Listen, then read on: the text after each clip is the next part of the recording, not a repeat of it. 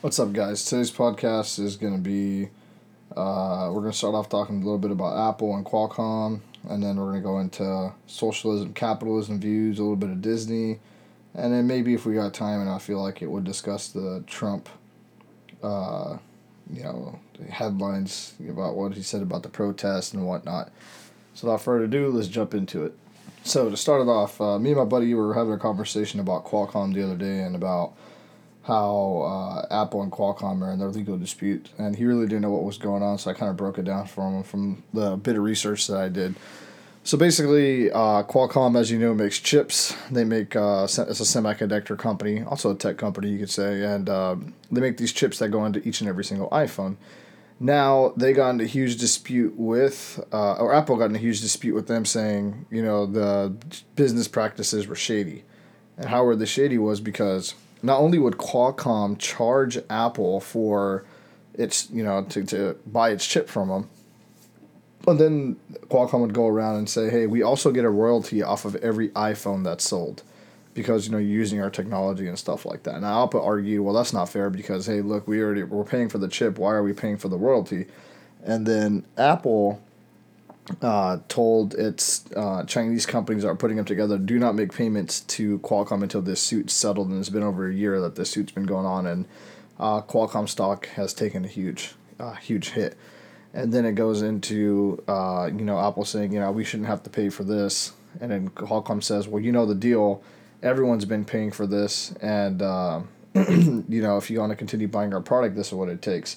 So then, this debate got into like the intellectual property thing, which was like, if it's your thing and you negotiate it, I mean, why wouldn't Qualcomm be able to charge what they want? They're the ones that made it, and if Apple didn't want to make it, then whatever. And Qualcomm argued that the iPhone wouldn't be the iPhone without Qualcomm's help because it is Qualcomm's chip that's in there that allows the iPhone to have better charging, allows for a faster processor, allows for a lot of the things, and allows also for this phone to become smaller to have more of a look and a feel than it does. But then Apple says, well, you're not the only one because only piece of the thing that makes the phone, we make the glass, we make the programming, we make the iOS system, we make everything, and Qualcomm says that's fine and dandy, but without our chip to freaking make everything run, it'd be irrelevant. That's why we want a portion of the sales too. So as you can see, this kind of gets heated, and it's going on from there. And then this just kind of brought us into the conversation of intellectual property and pretty much like how far it could really go, and like where does the line get blurred? And because I explained to him a little bit about Disney's situation, trying to make a long story short, basically Walt Disney, whatever, Mickey Mouse, the most popular mouse in the world. Not so long ago in this great country of ours, it was like a limited amount of time that you had for property, and then it goes into an artwork and stuff, and then it goes into the public domain. And what the public domain is well, exactly what it is open to the public. It's like, let's say if I drew this stick figure and I called them Sticky, and then I turned it into a popular series and whatever, made all this money and stuff off of Sticky. Then after a certain amount of time, I think it was like 30 years or 40 years or 50 years, something like that, it goes in the public domain. Now anyone has the right to use Sticky, and then they can go do whatever they want with it. Better example is Mickey Mouse. In the late 90s, Mickey Mouse was about to enter the public domain. That means that Disney was going to lose a lot of money because now anyone could have made a Mickey Mouse cartoon or sold stuff and merchandise because it's going to be available to the public. So they lobbied heavily, and they got those intellectual rights extended. I'm not really sure for how long. I just thought it was really interesting. I made the point where it came down to, which was, how much money do you really need to live? And before I was like, well, let's just go as much as we want. Hell, I'm like that still today. But looking at it rationally and logically, I think if you have about $10 million and you're making 10% return, or a year, and you have like 10 million in the bank, and you're making $1 million a year, $500,000 a year, even every year. I mean, that's more than enough money for you to live and do whatever the heck it is that you want to do. You're not going to be able to buy more suits. You're not going to be able to eat more food, and you're not going to be able to go see more things in the world. I mean, of course, you could do more stuff and blah, blah, blah. But at the end of the day, that's a pretty healthy amount. And why do I even mention that at all? Because it came down to, me saying, why didn't the government say, no, screw that, we're going to let Mickey Mouse enter the public domain? Obviously, because they had lobbying and they fought for it. But my friend made very valid points too, which let's not be mistaken. I am not a socialist. I am not, left wing, blah blah blah, and I'm not right wing either. I'm pretty much down the middle. I'm a middleist. There's certain things I like, there's certain things I don't like, and I just give and take, and I make my own political blend with it. But he was like, somebody worked really hard to create that mouse and create the image, and if Mickey Mouse would have been open in the public, then Disney would have lost a lot of money. And I was like, yeah, that's true. And it was just like basically what we came down to intellectual property was like it should be no different than property. What difference does it make? And I have to say I agree with them, but then I don't. I'm just up in the air about this because he's like, let's say you had bought 40 acres and you farmed those 40 acres for your whole life and you made your money off of it. Now, let's say you bought those 40 acres when you were 30 and you've owned it for 40 years, you're 70 and you're on your deathbed, hypothetically here. And what does that mean, that after you die that 40 acres should go back into the public? It shouldn't be able to be passed down to your kids. It should be available for everybody. Or like, how does that work? And it's like, yeah, if you look at it like that, it doesn't make sense for intellectual property. Like, well, that's different, but then really, how is it different? Because that property has a certain value behind it, just like an intellectual property has certain value behind it. And all intellectual property is, for those of you guys who don't know, it's just something that is like not supposed to be tangible, but in a way it could be tangible. So, for example, like GarageBand. This program, it's property. Music, somebody creates a song, like let's just use like any song, like Tupac's Hail Mary. I just thought of that right now on the top of my head. That is property. That is like a piece of work that belongs to somebody. Should that just be available for free? I mean, Tupac put the time and effort into it. Then a company put time and effort into marketing it and mass producing it and making a video for it. And we're limiting their profits. So, we're treading really scary waters when it comes to stuff like that, because it's like, then what incentive do people have to go out about and try to change the world? Because most people do it for a profit. There's a lot of people that probably do it, to help for the betterment of, society and humanity as a whole. But a lot of people, company at its fundamental basis, all it is you're providing a service, or pretty much providing a service in some way, shape, or form. Either B2B, which is business to business, you're providing something for a business to make them run more, efficiently, or it's B2C, where it's like you're providing something that's more love in the lines of like you're a B2C, which is business to consumer, which you are the business giving the consumer something, and basically you have a fixed cost of doing something. So let's say, for example, I make TV controllers, and I make the best TV controller because I can make this TV controller universal. For everybody. You could work it on every TV. Now, let's say this costs me $1 to make.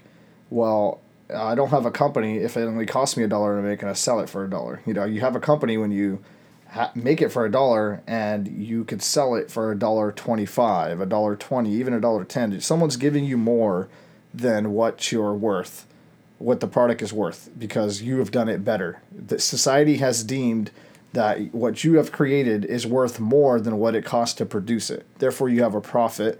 Therefore, at that point, you have a company. And obviously, yeah, you can get subsidized. The government can help out because if it benefits people, blah, blah, blah, blah. But at the core of it, that's what it is. And, it comes down to if it only comes down to, people saying, well, you only need to make that. You could only make $10 million a year off it. After that, then whatever. Then some people are going to say, screw it. It's not even worth it. It's not worth my time if I can't go out and make millions. I don't have the potential to make millions.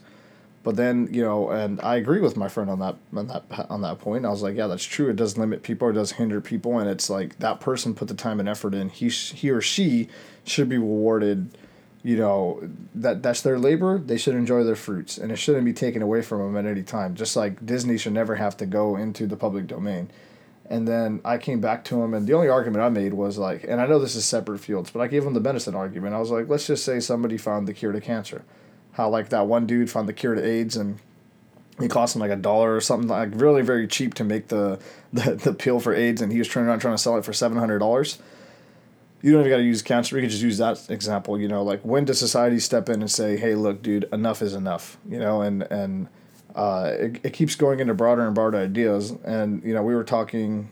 Just last night, I was having a conversation with a couple of my buddies, and basically he was saying, it needs to be morally sound. And I was like, whose morals? He's like, well, my morals, because they're more right. And I was like, they're born and raised, not a religion. And it just kind of made me laugh because I was like, everyone thinks that they're right.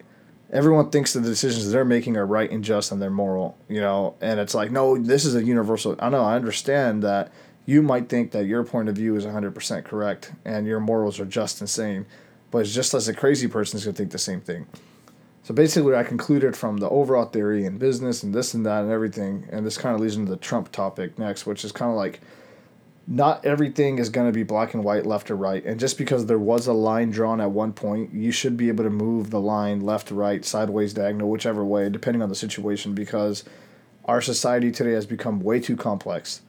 And for anyone to sit there and try to simplify any one subject or topic, it's just not possible. And that person probably has an agenda that they're trying to seek after.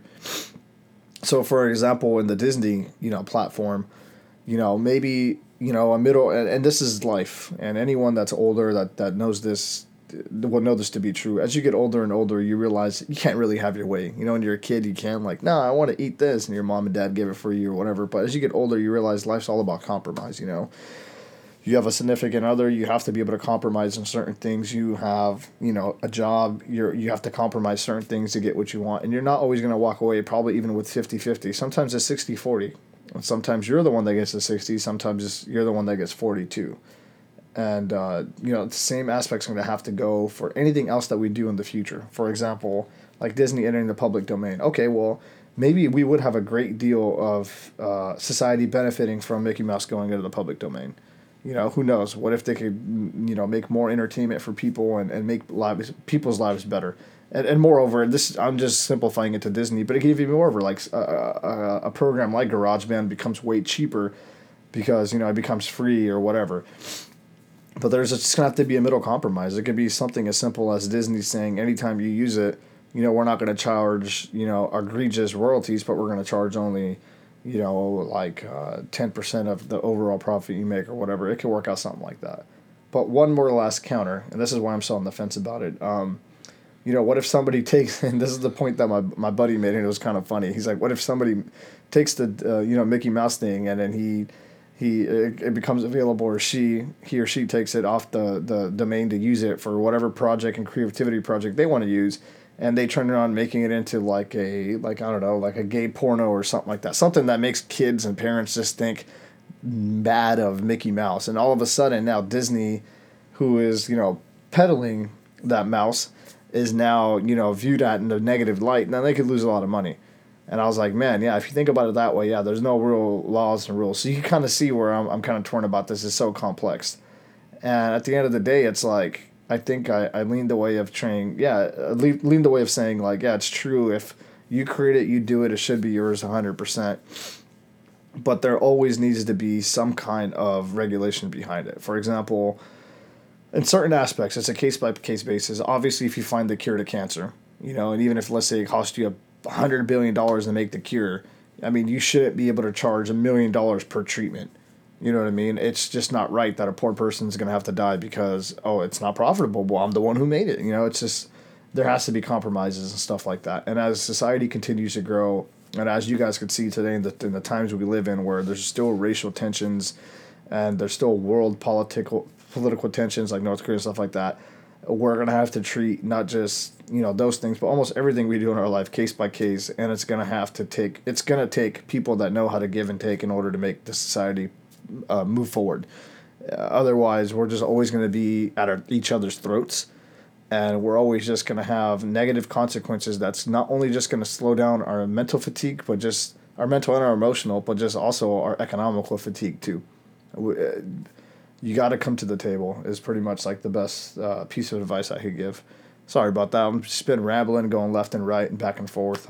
Next time I'll probably try to get my buddy on here. We could have a fluid conversation versus me trying to recall it. I just thought it was interesting, and I felt like sharing it with you guys. So on this Sunday afternoon, just before Monday podcast, shout out Bill Burr. Lastly, I guess we could talk about the Trump thing. And, man, I hated it. I usually didn't post anything on Facebook, but I ended up posting this a couple of days later. just pretty much saying like don't always jump to conclusion, and it made me look like I don't know, not made me look like, but I just felt stupid for even posting it. Basically, I just keep my opinion to myself, and it's I just find it funny like how people want to sit there and say, oh yeah, well Trump's a racist and this and that, and if you think about it, that's mostly all people are hating on Trump about. Not his policies, not his agendas, but just pretty much saying he's racist. Like, yeah, that's a big freaking deal, but he condemned those racists, but I guess it wasn't good enough. And basically, it was saying is something that I 110% agree on, which was, you know, he said, listen, there's both sides to blame. Obviously, 110%, it is the racist's fault, the damn white supremacists and all that coming out there. But at the end of the day, I have to defend those guys as an American. And why? Why would you defend that? Because I don't want someone one day to be able to tell me what's right and wrong and what I can and can't say. Even though what they're saying is stupid and it's retarded, and those guys, like, I don't like those guys one bit as much as the other person does. As Americans, we can't sit there and try to get them to shut up. Because, yeah, we might all agree that's stupid and it's ignorant and we should want them to shut up. But then where does the line stop? What if what you believe now becomes the next thing of, oh, no, that's stupid and ignorant? They have a right, no matter what, and no matter, like I said, no matter how stupid it is, no matter how hateful it is, to be able to go out there and protest in their own way. And that's just, I'm sorry if you don't like it, then you don't like America, dude. I don't know what else to fucking tell you. That's just the goddamn truth. It's just that simple. Everyone has a right to their opinion, even if it's dumb. If we might think it's dumb, obviously they think it's 100% right. I don't agree with it personally, but whatever, dude. If that's how you feel, then you go ahead. You're still a very small minority, but I refuse to tell you that you can't do that, because I don't want anyone to ever say I can't say the things I want to say, such as saying, hey, what you're doing is dumb. I want to be able to say that.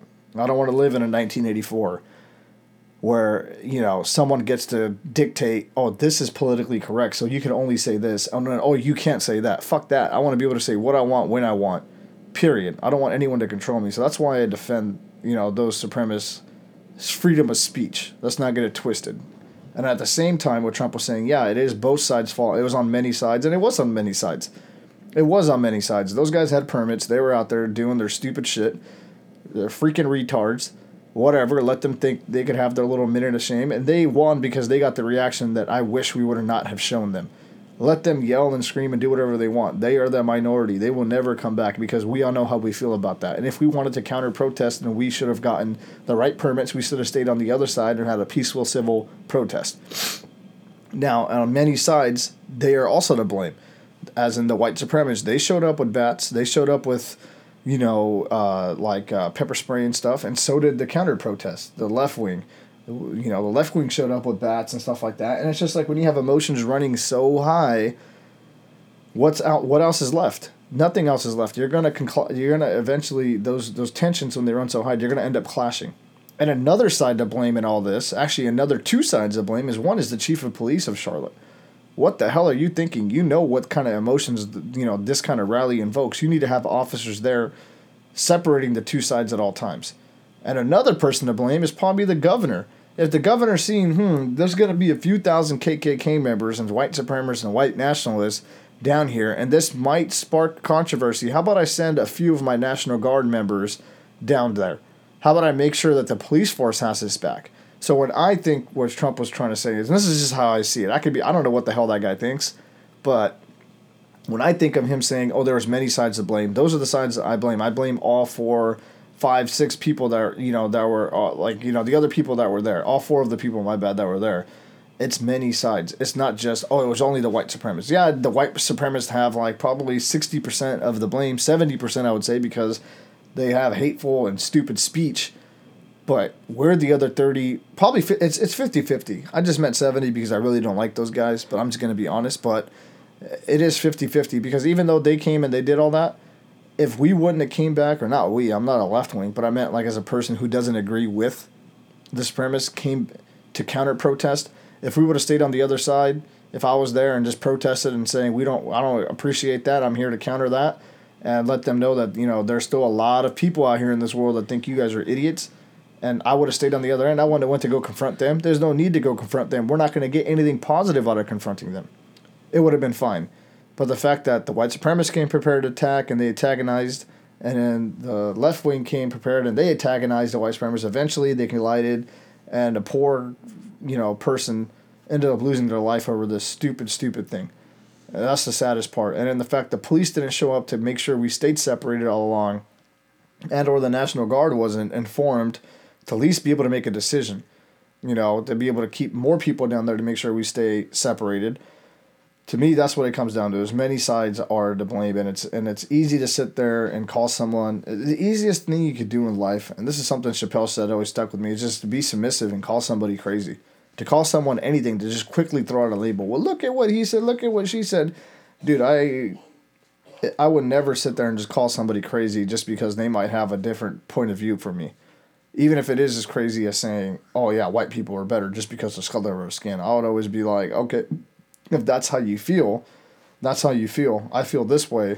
We disagree. We go our separate ways. I don't need to clash with you. What you're doing is not affecting my life. Just because you're a white supremacist out there, it's not stopping me from doing this podcast. It's not stopping me from going out, and being able to get employed, being able to get money to provide for my family. I think a lot of the things that people need to realize is your life is really insignificant. Mine and your lives, if you're listening to this, or you have friends and family and whatever, our lives on a grand scale are truly insignificant. And the reason why I said I was sad about that one person losing their life, because there's a lot of people that cared for that one person.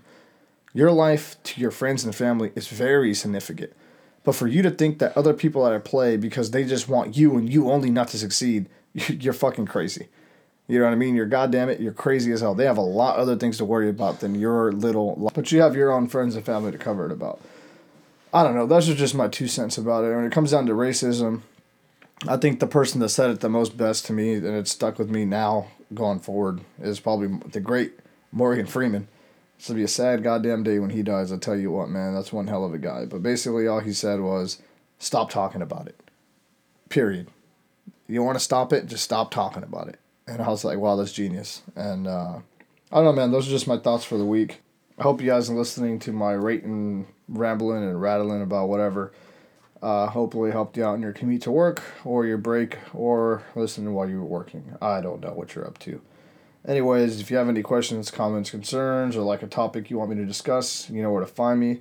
Hit me up on Instagram, PXARM007. That's PXARM007. Have a great week. Oh yeah, and tomorrow, or probably Tuesday or Wednesday, sometime this week, we'll be uploading another fantasy football podcast. Stay tuned.